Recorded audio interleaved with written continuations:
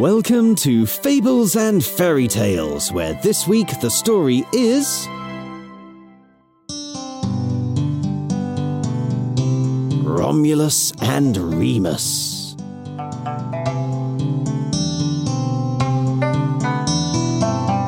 Here to read it to you is your storyteller, Erica Sanderson.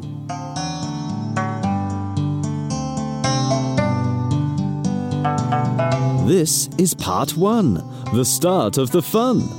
So with a wink and a grin, let us begin.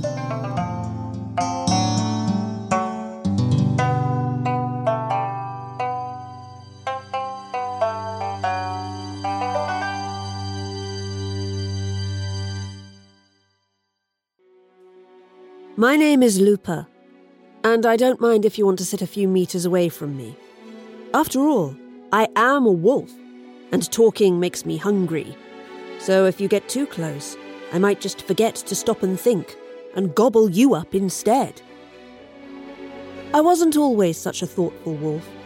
As you can see, I'm a very large wolf.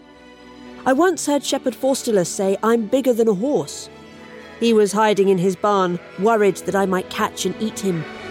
Instead, I stole 3 of his sheep that night. I stole 3 of the shepherd's sheep every night, except for the nights when I stole 4. Soon, he didn't have any sheep left, which was annoying because I started to get hungry. I think Faustulus began to get hungry too, because I later saw him practicing how to throw a spear at a painting of a wolf on the side of his barn. But that was the same day my life changed. I left the fields and began prowling along the River Tiber, wondering if I could teach myself to fish, when I heard a sound that warmed my heart.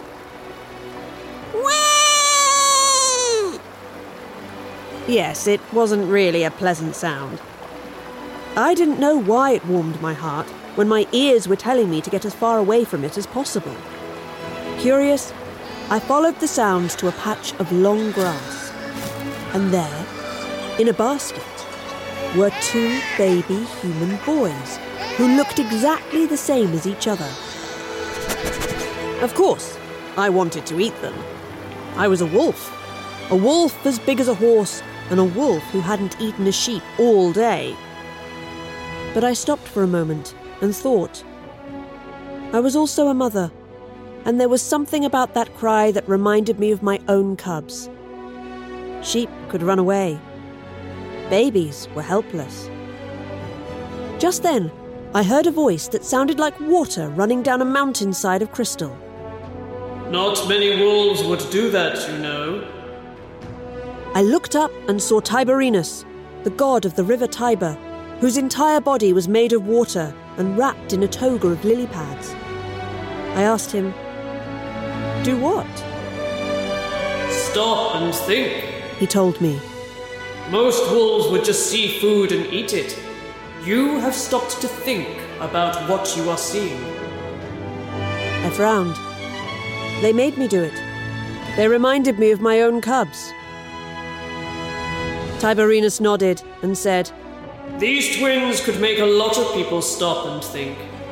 If they do that, they could help the world become a better place for everyone, including wolves like you. But right now, they are helpless. Could you look after them, Lupa? I looked back at the twins in the basket. A wolf looking after 2 baby humans? That sounded ridiculous. But would the world really be a better place if people stopped and thought? Would I be doing a good thing if I looked after these babies? Then I realized I was doing it again. I was stopping and thinking. I turned back to Tiberinus, but he had already vanished.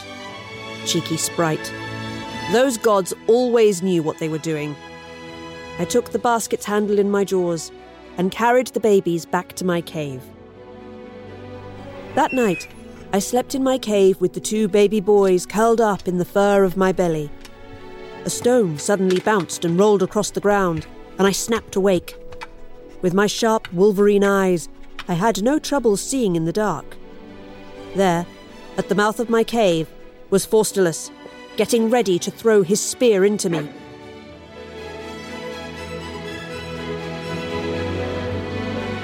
That was part 1 of Romulus and Remus. To find out if Lupin manages to protect those twin babies, make sure you're subscribed to this podcast for tomorrow's episode. And if you're enjoying the story so far, please could you do a little thing for me? All I'd like you to do is talk to a friend about this podcast so you can share Lupin's story with them.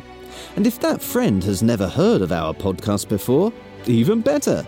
Tell them to search for Fables and Fairy Tales in any podcast player. Right now, though, it only remains for me to say cheerio, and I hope to hear your story soon. So, cheerio!